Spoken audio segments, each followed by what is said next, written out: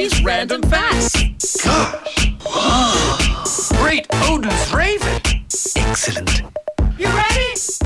Okay, my random fact today is more of something that actually happened to me. So I learnt things through dealing with the pantry moth. Dun, dun, dun. Yeah, the bloody pantry gosh. moth. So I kept seeing these moths in my pantry and I was like, what the hell? Where are these moths coming from?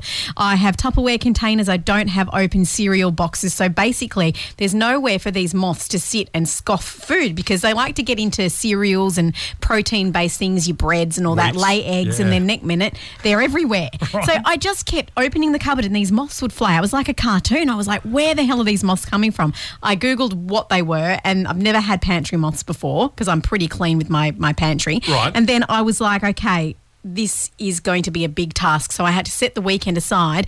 You have to take everything out of the pantry. Oh, you have to clean everything in case lava's hiding in a can or something. Yep. And you have to basically bleach and white vinegar the whole pantry out. Oh, crap, really? Yes. And it took me nearly all of my Saturday to get everything out, clean it. So it was a big task.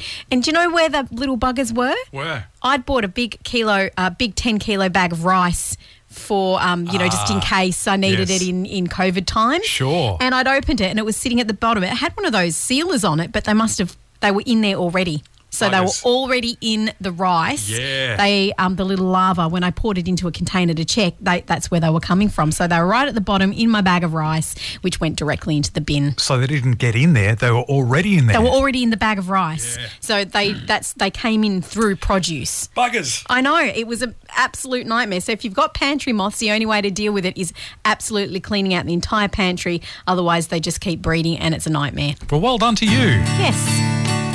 I don't like it at all. I don't feel like breakfast now.